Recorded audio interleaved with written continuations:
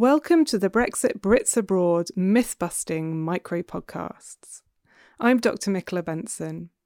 Over the Christmas period, we thought that it would be nice to produce a series of micro-podcasts that explored in detail and tried to dispel some of the myths around British people living in the EU27.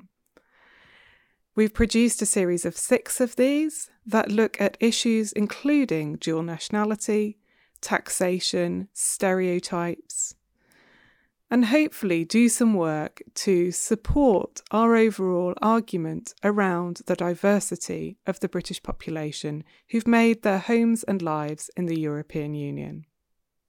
Take a listen and let us know what you think. Why don't Brits living in the EU27 just take nationality in the countries they live? Surely that would be a way that they could keep their European citizenship. Today's myth-busting intervention focuses on this question. It considers the extent to which applying for dual nationality and acquiring it is possible for Britons living in the EU27. It looks at the terms and conditions which guide processes of naturalisation. And it also considers why, on a personal level, people may or may not want to apply for dual nationality. The first thing I want to say is, as a sociologist who has studied migration for a number of years, I'm all too well aware of how difficult and complex the process of naturalisation is in most nations. So it's not simply a case of just rocking up and saying, I want to become a citizen. Even if we look at the UK, which is quite well known for its citizenship process, we can see that this application contains various elements. It requires people to be eligible through criteria that include minimum income thresholds. It requires that they pass a test called Life in the UK, and we also know that it's quite costly. Of course, when we look across different European Union nation states, the story might be different. But they will still be guided by a series of terms, by a series of criteria that people have to meet, and it will still be a long and drawn-out process. In fact, you can listen back to one of our podcasts from earlier in the autumn where I spoke with Jill and Clive about their experience of applying for French nationality. Now, we are seeing a rise in the number of British people living in the EU27 applying for dual nationality. But I think that we have to be a little bit cautious here as well. We have to consider the people for whom this route is not possible and for whom this is not really something they want to do. The reasons that they have for this, just as the reasons behind why people apply for citizenship, are varied. They relate to questions of identity and belonging. Beyond the consideration of the individual motivations that might lead some people to consider applying for and acquiring dual nationality, we need to take a step back and think about what the structures are that support this and what they allow and don't allow. So, importantly, naturalisation occurs at the level of the nation state. And it's down to individual nation states to have in place rules and regulations around what they will and will not permit for their citizens. And it's very clear that while there are countries that readily permit dual nationality applications, there are others that don't allow it under any circumstances.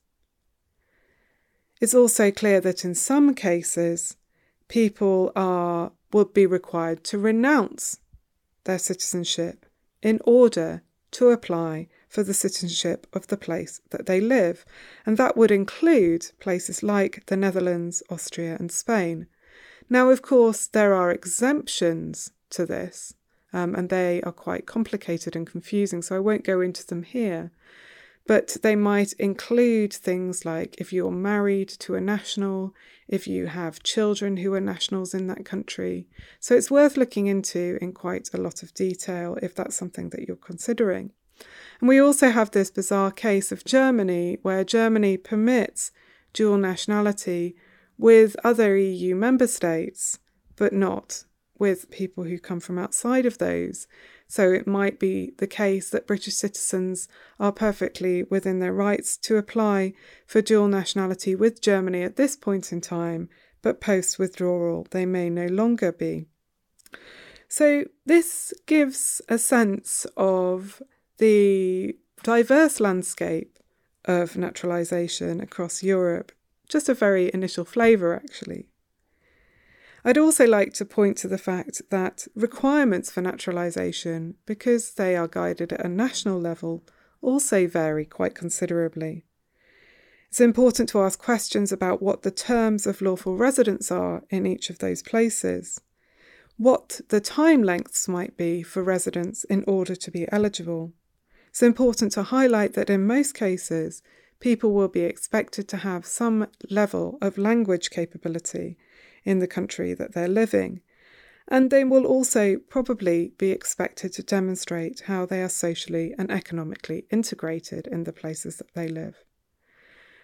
I hope that in laying this out in this way, I've demonstrated that the question of why British citizens living in the EU27 don't just apply for nationality in the countries that they live is actually a very simplified reading of what is and what isn't possible and what people want and do not want. You've listened to me for long enough today on the issue of dual nationality, but I'll leave that to you to ponder over a little bit more. Thank you for listening to the Brexit Brits Abroad podcast. If you've enjoyed what we've been talking about today and want to find out more, check out our website www.brexitbritsabroad.com, or you can follow us on social media via Twitter @BrexPatsEU and on Facebook. And don't forget to subscribe to our podcast on iTunes. And I'll speak to you again soon.